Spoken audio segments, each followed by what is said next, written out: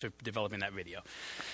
All right, so today we're going to jump back into the second of 3 talks that we're giving on Jesus' manger and the actual effect that it has on our life. And I want to share with you a story. I share a lot of stories from my family life, one because I genuinely think it's just entertaining, and all this stuff is really true. And so a couple of years ago, had a really interesting interaction with my son. He was 8 at the time. He's pushing 10 now. But we have a lot of kind of traditions in our household.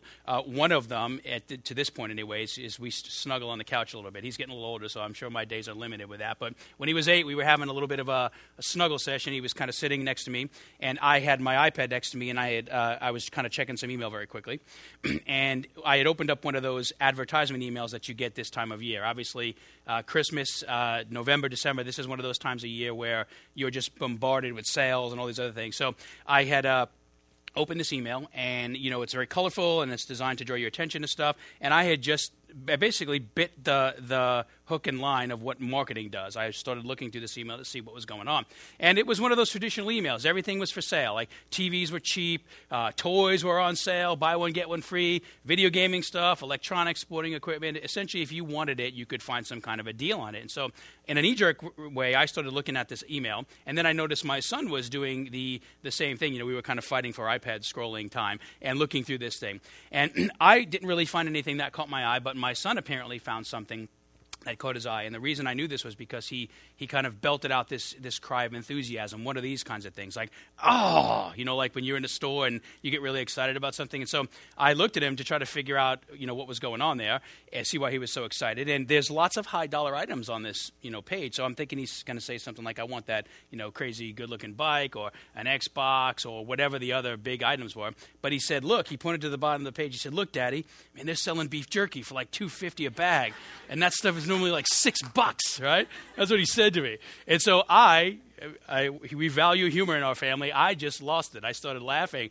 So many thoughts went through my mind, but I didn't realize that my son was such a connoisseur and so cost-conscious about dehydrated meat. It had appeared to me that at that moment he believed the reason for the season was that God had provided us cheap jerky. And so I was thankful for that, and we got him some. My son loves beef jerky. But thankfully, a few days later, we have an Advent tradition we do in our house, similar to what we do here. We do it on a daily basis in our home and kind of talk through the story of Christ coming. We were able to marry his excitement about beef jerky with the reality of why God had actually given us this Christmas season. So the real thanks for him at that moment, we were hoping to kind of shift his attention to what we're talking about over these next weeks.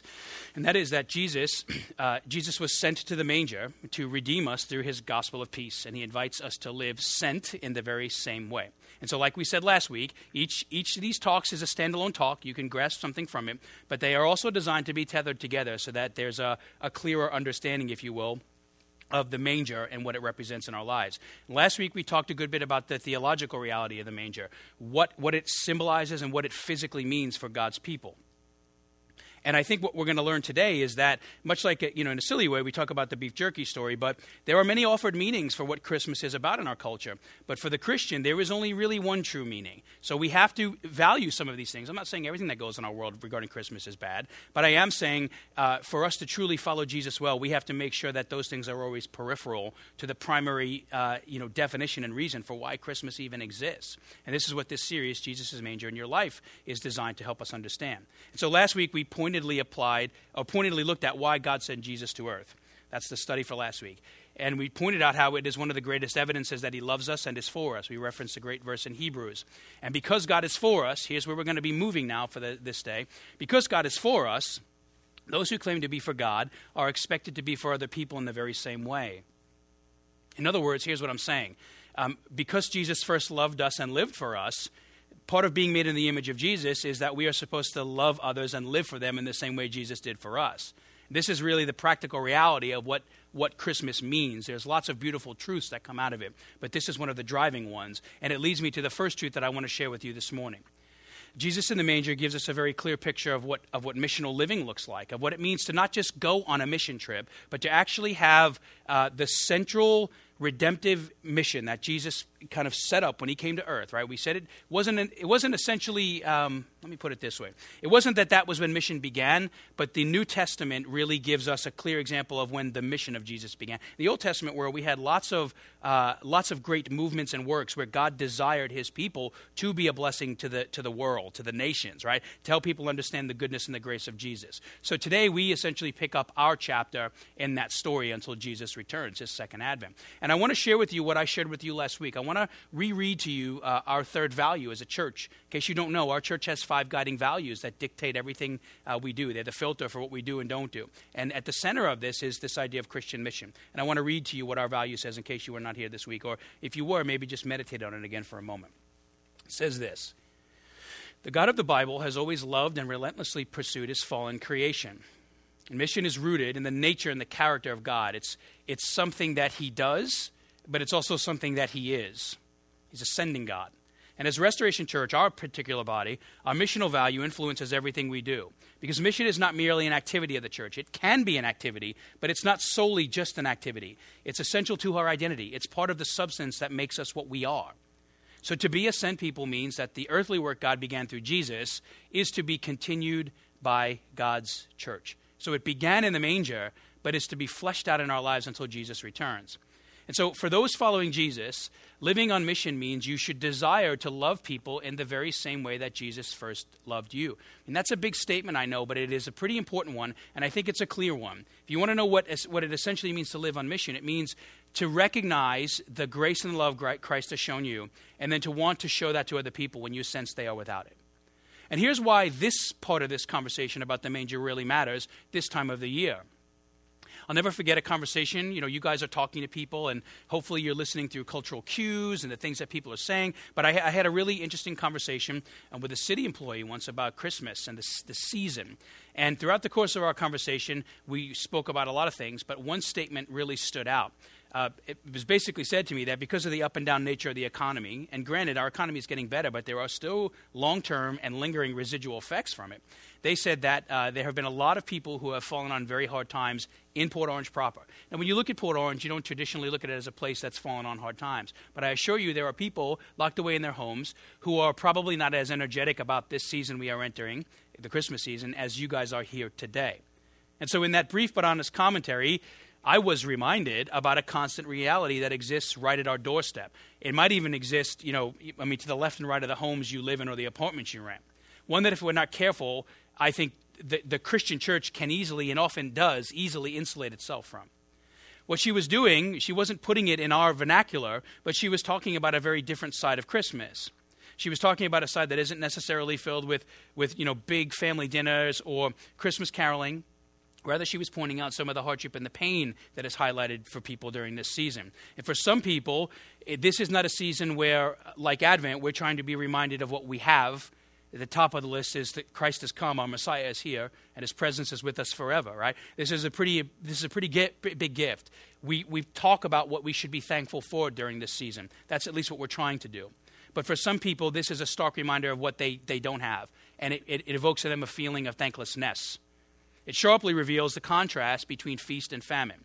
And so we are in a season of hope. That's the point of this. But there are people around us that are without any. And for some, this is one of the hard realities of what this season also means on the other side of the fence. For some people, it even calls into question whether or not they want to go on living. I mean, every year, there is always a spike in both suicide and depression cases during the holidays. It is a stark reminder of the challenges of life for some. And this is what I think is most ironic, or perhaps most ironic, about the Christmas season. It is a time, quintessentially, it's a time that God says, I want you to be reminded of my goodness and grace. Those of us in Jesus, we have experienced that. And through us, God's saying, I want the rest of the world to know this, right? It's a time where God is declaring to the world that we are valued and we are cherished in his eyes. That's what the manger represents. So loved and so cared for that he sends himself to earth to relate to us, to know us, to experience life as we do, and then eventually to die and redeem us. Yet for some, right, it becomes the time of the year. God says, look at me, and I'm going to give you hope. But for some, it becomes the time of the year when people are looking at everything but God, and they feel anything but hope, and they certainly don't feel cherished. And so as believers, as followers of Jesus, it can be all too easy for us to just think about Christ coming from the inside of the walls of this theater. We can sing about God's light in here, which is important. Please hear me. This is equal on the scale. This is the foundation of what we do when we leave this place. We sing about God's light in here, but if we forget the fact that when we walk out of this place, and right now for some even in this place, we are surrounded by people who are still suffering from the weight, and I would even go so far as to say the bondage of the darkness. Right? That's the reality of Christmas. It highlights the light and the dark. However, a proper understanding and application of Jesus' mission in the manger, it cannot allow us to live that way. This is the difference from embracing marginal or nominal Christianity and actually really trying to be the mirror image of who Jesus is. When we look at the manger, it completely disallows us to function this way. Because the nature of Jesus' mission is all about God showing us how he wants us to live for others based on how we actually live. This is not theory for Jesus. The manger is the inception point of saying, here's how I lived, and here's how I would like you to live. So think about this, right? On one hand, when the Bible says that Jesus became a man, it teaches us some incredibly deep and powerful theological truths about who God is and the lengths that he went to redeem us from the curse of sin. That was last week's talk. On the other hand, though, Jesus becoming a man also reveals to us the definitive way that God desires us to live and labor for him and the people of our city, the people in your lives. Jesus' words and deeds, fundamentally, they show us what matters most to God. That's one of the things Jesus does. He says, here's how I live, here's who I am, here's what I believe, here's how I function in the world. And what I am is what matters most to my Father. Now think about this. As followers of Jesus, what matters most to God should matter most to us.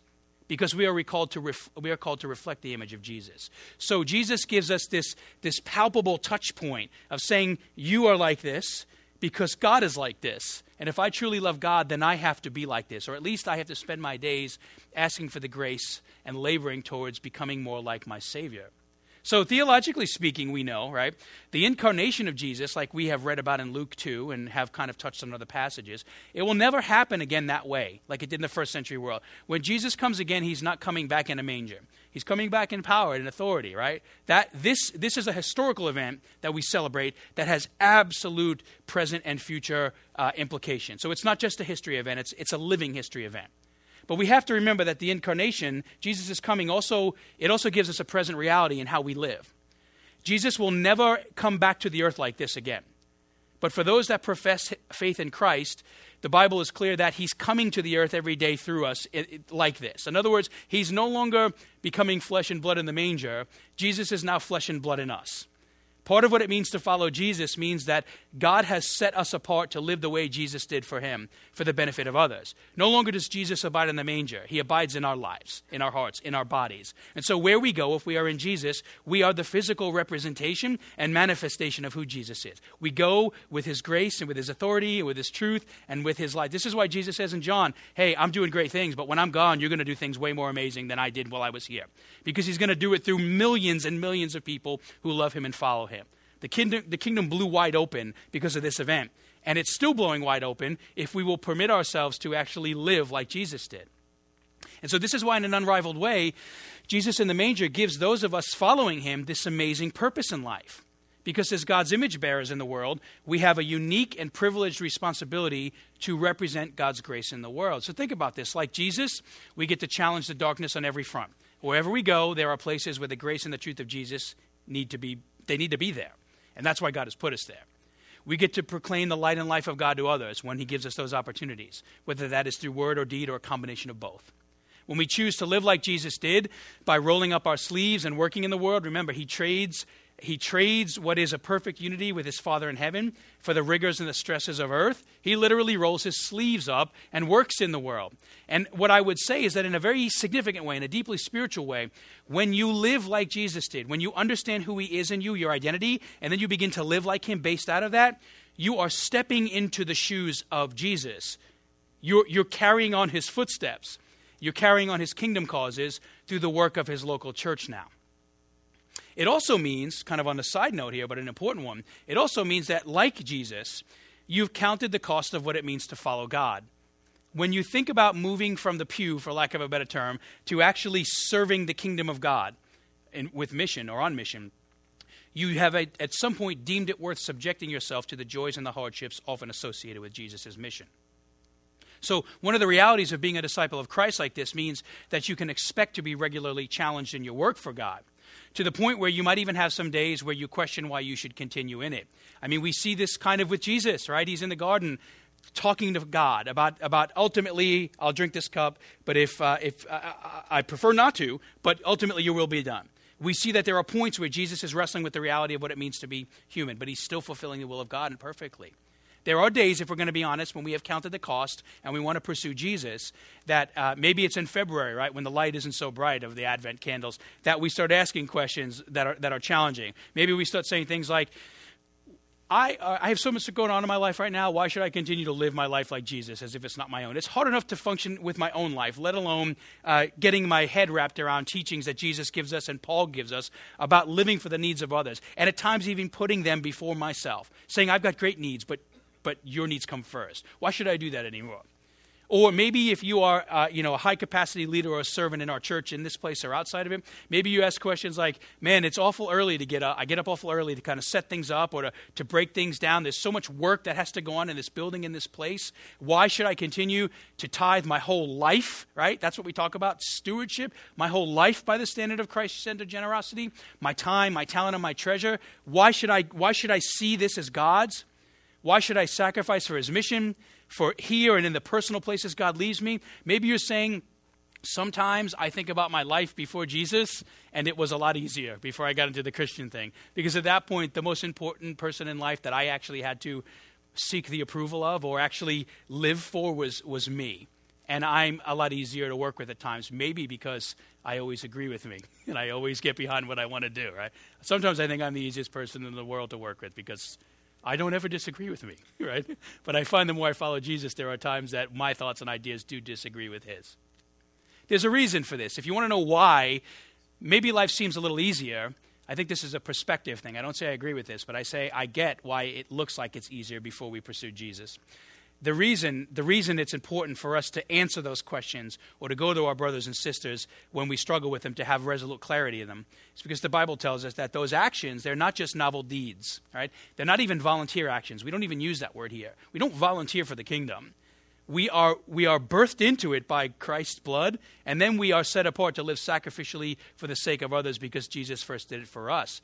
Really, serving the kingdom is not optional if you're in it. That's why I don't like the word volunteer. It signifies that we have an option to not follow Jesus at that point.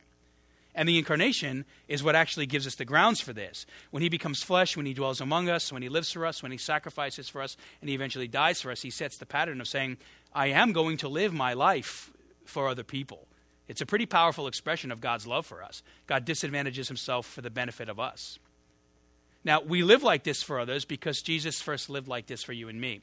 And so please listen to me here. This is kind of if you take one nugget away from this first half of my talk, I want it to be this. If your Christianity, if your faith in Jesus is built on something less than this truth, like what 1 John teaches us, we love because we have first been loved. You're not going to make it. I know that sounds hard, but the truth is you won't make it. If you're doing the Christian thing for friends or for family or to feel good about yourself or for accolade or whatever else exists in our minds and hearts, at some point it's going to stop being worth it because those motivations are not enough. They might be enough to stick you for a season, but they are not enough to stick you for the long haul of pursuing Jesus. At some point the cost won't be worth it anymore. It will become too great if that's what is motivating your heart.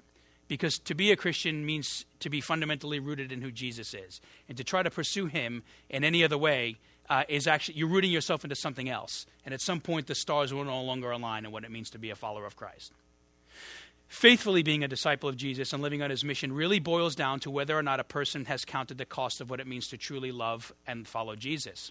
I would have loved to have been in the conversations. I mean, we know God's plan for the incarnation was pre-existent. We talked about that last week. It always was this way. God created us knowing we were going to fail him. So they weren't disputing what to do, but I would have loved to have heard the dialogue that took place between God the Father and the Spirit and Jesus when they were talking about the time has come, right? There was genuinely cost counting that had to go on there. And we see Jesus kind of revealing this a little bit in the garden. So part of following Christ looks like this. It's having a genuine desire to seek the well-being of others, to live sent, to go into your world with God's gospel of peace in the same way Jesus came into ours 2,000 years ago. And I would not say this will always be easy. I don't think it will always be humdrum or hard either. But I will say easiness or hardness, these are not the words God gives us to try to connect ourselves to mission. That's not the perspective we should be looking at this through. What I would say, and I think there's some strong biblical truth behind this, is that our love for Jesus should cause us to recognize that whether it is a hard day or an easy day, there is something deeply rewarding about what it means to live and function in the shoes of Jesus. There is something beautiful. It's a bit absurd, but I think also powerful. What Paul tells us in Philippians when he talks about it being a joy. And he references suffering and trial as a form of fellowship with Jesus. We can see the greats in Scripture. They were not great because of what they did. They were great because they recognized who they were in Christ. And that's how being on mission when it is difficult actually happens. It's when we actually recognize that it is God's grace and his authority that keeps us connected to him. That's why it's so important that we don't just see this as a symbol, right, of what happened. We recognize that there is some form of symbolism behind it, if you will. But there is life in Jesus coming in the manger, and that life is what we have to be connected to live like he did. So in a very powerful way, it connects you to your Savior. And this manger truth leads me to an action step that I want to share with you this morning. I feel like we've talked enough about the incarnation. I want to talk a little bit now about what we should do because of the incarnation. So I want to get very practical for today. The way you can live like Jesus did for others is to make time to care for people. Now, at Restoration, I kind of joke every time I do this. I really am not a big fan of acronyms. I never have been, especially the teaching construct. But there are 3 that we have really landed on at Restoration because they are powerful and I think they are valuable. Right? They help us to live the Christian life. So in the new year, I'll share the 3 with you very quickly. In the new year, we always do January 3rd. I think that's the first Sunday of the new year. Don't quote me on that, but I'm pretty sure. That first Sunday, we have our Acts service, where we basically, as a church, we will communally pray through what it means to adore God, confess to God, give thanks for who God is, and ask him to supply our needs. We start the new year every year with this corporate time of guided prayer. And that is, Lord willing, not just something we do in January, but it's a refresh button for us to understand what it means to seek the face of God through our prayer life throughout the new year. Right? Shows us how to have a God-honoring prayer life. The other acronym we use, the second one, is the BLESS acronym, and there are cards in the foyer for this. This acronym shows us how to share our faith with somebody. And the idea behind that is that it gives us a place to think through how God is working in our lives and in the lives of other people. And it shows us that we should be intentional about recognizing there are people in our lives who God is working in. And God has put us in their lives so that we can be the palpable touch point for Christ in that moment, right? The third one, we haven't touched this in the better part of 3 years, which is why we're bringing it up today, is the CARE acronym. And this is a great tool to help you structure your life to be on mission for God. And the foundation of this whole thing is that you actually want to be on mission for God. And so my hope and the assumption I have as we move forward is that this is a desire you have in your life. So let me be clear here. When we speak about the mission of Jesus, it doesn't require you, I say this a lot when it comes to kingdom mandates, it doesn't require you to find more time for it. It doesn't mean like you need to have another 6 hours on Wednesday to do something. I guess it could ultimately manifest itself in that way. But the kind of mission we're talking about here is the less sensational form of it. It's the encouragement and the challenge to say, I want you to be more intentional with your existing time. Don't go find something new to do, unless God leads you to do that, obviously. What I'm saying is it's important to recognize that what you are already doing, God has provided a very firm and realistic mission field for you. There are already people in your life that you are already functioning with in a myriad of ways that you can begin living out Christ's mission with. So the first step in this whole thing regarding Jesus' mission is to make it a personal priority to want to connect with somebody. This is what the C stands for. If you don't value mission and you don't have this thought in your mind, the rest of this will not make any sense. It just will not matter to you. And so the underlying assumption of this first step is that we have all made this conscious decision to have people in our lives who don't know God. It has to be there. We would not be here unless somebody else made this conscious decision. At some point in our lives, somebody recognized the love Jesus had for them and decided to show it to somebody else. And every one of us in Jesus in this room is here because somebody did that. People who might even be very, very, very far from God. Because what the incarnation shows us is that people were very, very, very far from God. And that's when Jesus decided to roll up his sleeves and hang out with us. This was a priority in the life of Jesus. It's one of the foundational things that the incarnation represents. He came to those who were without him and then tried to reveal the light of his Father in heaven to them. So people like this, no matter where they are on the spectrum, they can be found in your workplace, in your neighborhood, in your restaurants, in your hobbies. It doesn't matter. Wherever you go, the bottom line is there are people who do not know God that are around you. And this statement that every one of us has people in our lives who God loves, right? But they do not yet love God. Key statement. God loves them. He cares for them. And the manger is for them. They don't know that yet, though. In the same way we did it. There are people in our lives who we have to recognize God loves, but they do not love him yet. And because of that, it should shape the way we see them and care for them. And I'm not even talking about religious projects. We'll get to that in a minute. I just mean loving somebody altruistically and sacrificially in the way Jesus did for you, without the expectation of anything, with the hope of them knowing Jesus, but without the expectation of anything. What you'll find is that this idea is not a new one, and I'm not making it up. There are lots of examples in the Bible. I want to give you two very powerful ones that normalize this. They basically say this is the norm. Two clear examples. Colossians 4, 5 through 6. So you've got Paul speaking to a group of church people, basically. An existing group of Christians called they're Colossians, okay? So he says this, be wise in the way you act towards outsiders. And by outsiders, what he means is this is not a term of like judgment. He's saying there are people who are in Jesus and people who are not. So be wise in the way you act towards outsiders, making the most of every opportunity. This is the intentional part. What he's saying is, look, there are just natural things happening in your life. Make the most of them. When somebody needs a shoulder to cry on, make the most of that opportunity. When somebody has a need you can meet, make the most of that opportunity. When somebody needs an encouraging word, make the most of that opportunity. You don't have to go to Africa on a plane. That's wonderful, and God honors that. But you can just go to work tomorrow morning, and you'll probably find this verse will be very real to you. Let your conversation, he says, be always full of grace, seasoned with salt, so that you may know how to answer everyone. And here the assumption is very clear. You have people in your life who do not know who Jesus is, and we have a responsibility to think about the way we act towards them. Colossians 4, 5 through 6. 1 Timothy 3, 7. This is speaking to pastors and elders. In other words, he's not just talking to the people of the church. He's now talking to the people God has set apart to lead the church. Speaking to pastors and elders in the same way, he says they must also have a good reputation with outsiders. It's the same word. And so what he's saying here is, listen, you no matter who you are, you have a responsibility to know that there are people around you that don't know Jesus and to love them.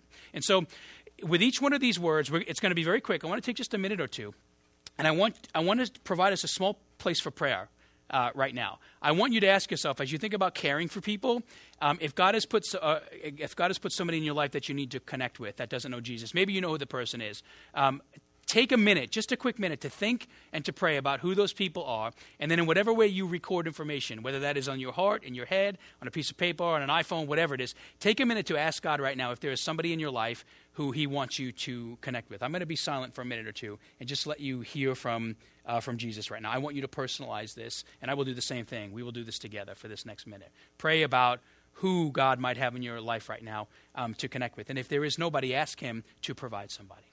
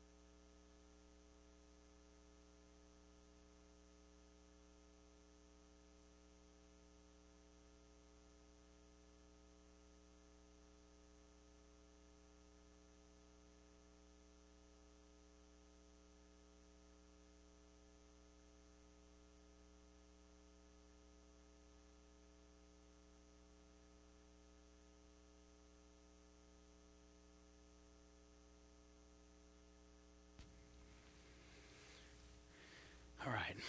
I know what you're thinking. Man, that wasn't enough time to pray. I know. You got to do that when you go home, too. It's never enough time to pray. Hopefully you have somebody to connect with. Second thing, and we'll take a minute to pray through this also, is to recognize the role you play in that relationship. It's to ask God to use your relationship to help both of you grow in the Lord, because that's what mission is about. So once you make it a priority to use your life to connect with people who don't know God, it's important to remember that mission, living like Jesus, it is just as much about God ministering to us as it is God ministering to others. Very important statement. It's about both of us at this moment. And knowing this will help you to avoid what I touched on a minute ago, the common feeling that people have had with some Christians. I am incredibly thankful to say this is not our issue here, so this is more of an encouragement than it is a caution, where people feel like they're a religious project in your eyes, right? People have felt this sense. And so the way to avoid this is to deeply and humbly understand the redeeming work that God has first done in your life. When you understand that Jesus first loved you, it produces a humility and love for the way that you see and care for others, okay? So on the contrary now, if you don't see yourself as part of the mission and you start to think you're God, what will happen is you'll start to look down on others and you'll think you're better than them.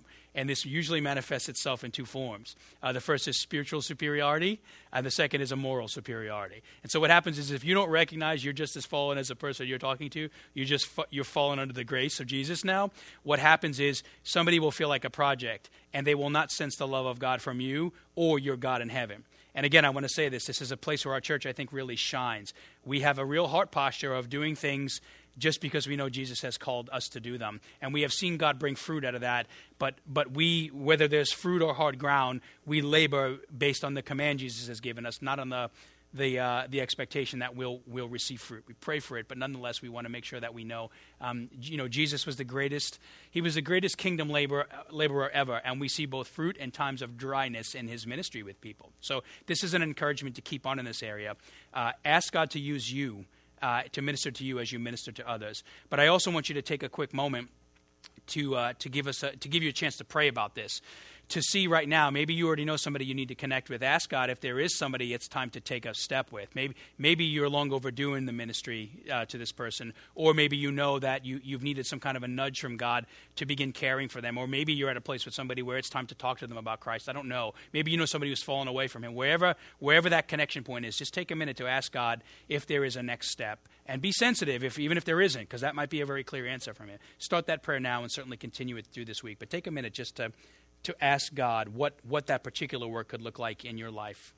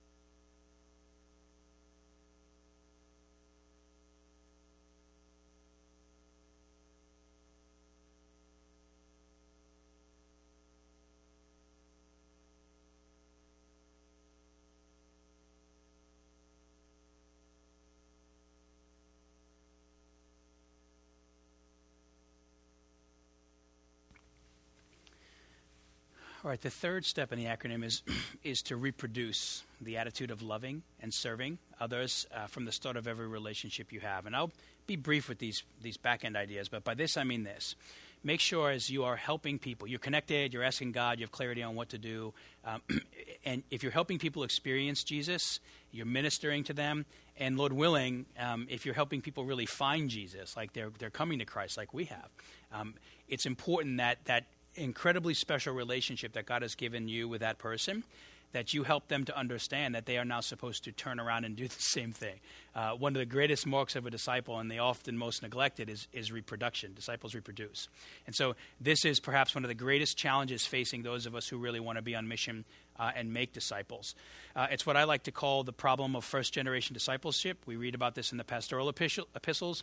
Essentially, it means someone has made a disciple of us, but then we didn't turn around and make another disciple. And interestingly enough, just backtracking a little bit to the Nehemiah series, this was the biggest concern that was raised from our congregation, is that people felt comfortable being a disciple, following Jesus, but they weren't exactly sure, and in some cases were entirely uncomfortable with making one, with reinvesting the kingdom seeds that have been placed in their hearts into the lives of other people.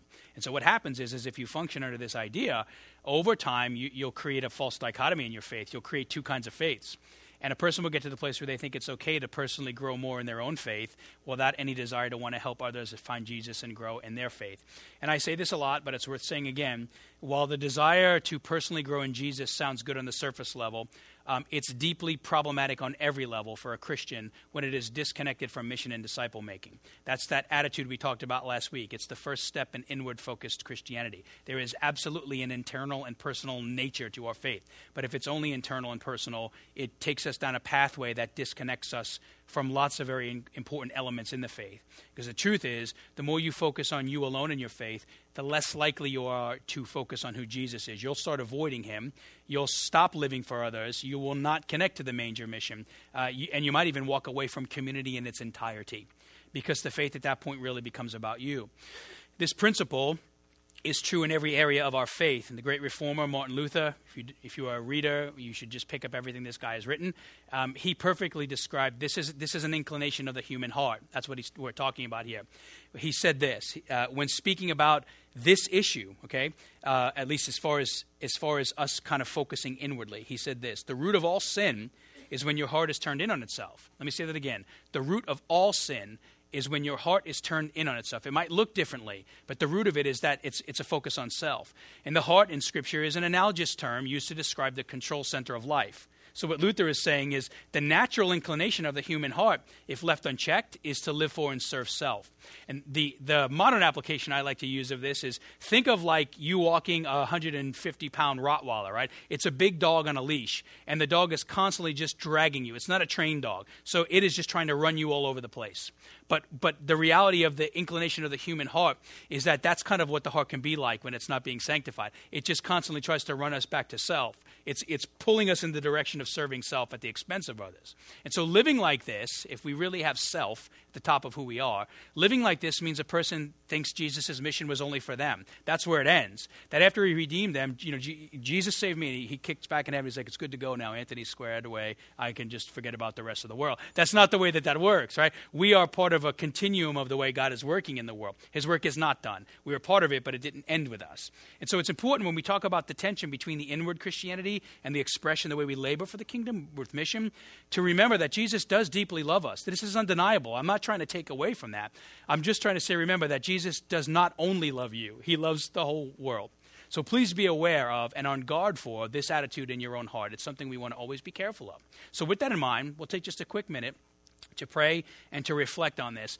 Ask God honestly, and know that there is grace if you come to this conclusion. Ask God honestly if there are places in your life, and I will do the same thing, where we are turning in on ourselves. And the truth here is that we almost always do and almost always will have a place. So being honest about this is helpful. This is not a judgment zone. This is a place to just say, this is the natural inclination of the heart. And so what we want to do is be frank with God about that, honest with the people we love to help us out of this. And we want to ask God right now for the grace and the strength to be led out of that. It's a super important spiritual discipline to be honest with God about this and to practice the regular.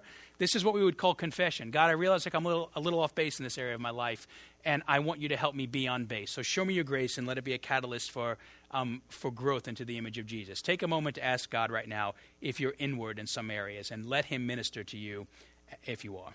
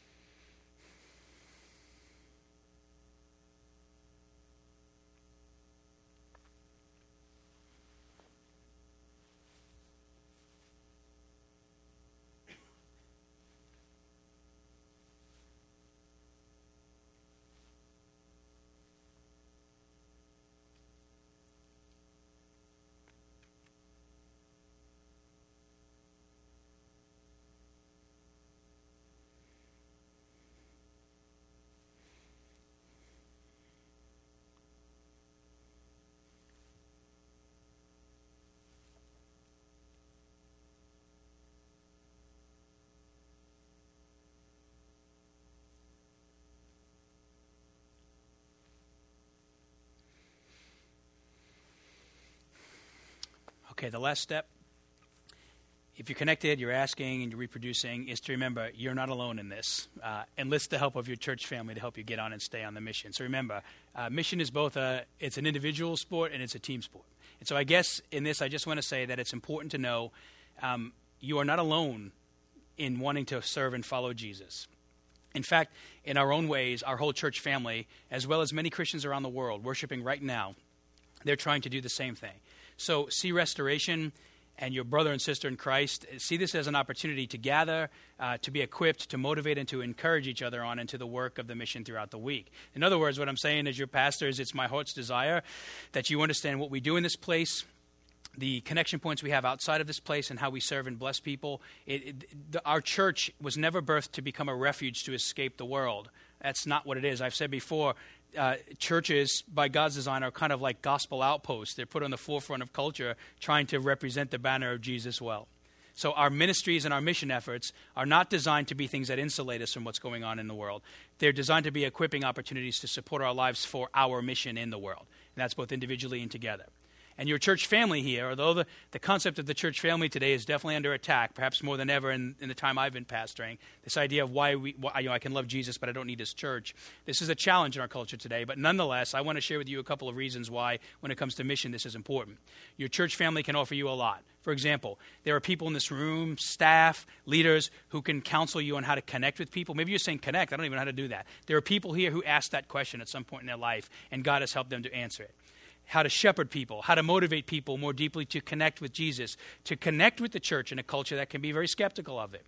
We can help you to learn how to wrestle with people's spiritual and physical and emotional issues. They've got stuff going on in their life, and they need somebody to help them through that. There are places where your church family can help you through this stuff, can give you wisdom.